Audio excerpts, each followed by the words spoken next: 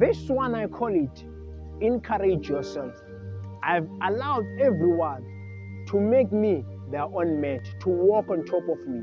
I've allowed everyone to say every single negative thing towards me.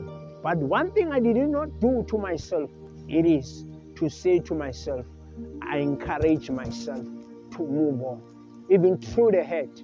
One thing I did not do to myself is to say to myself, yes, I still love who I am. I still appreciate who I am. I still value who I am. One thing I did not do to myself, it is to say to myself, self, I love you. Now I'm sitting down with my own self, saying to myself, I still love you. I'm still proud of who you are, self. Yes, everyone have done whatever they have done to me. One thing I did not do to myself, it is to forgive myself. Now I'm encouraging myself.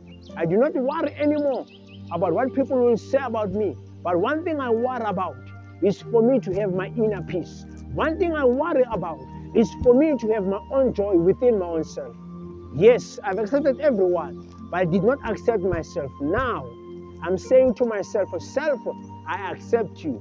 Even you, wherever you are, may you accept yourself. May you appreciate yourself. May you love yourself. Yes, you've been giving yourself to everyone, but you did not give yourself to yourself. When will you give yourself attention?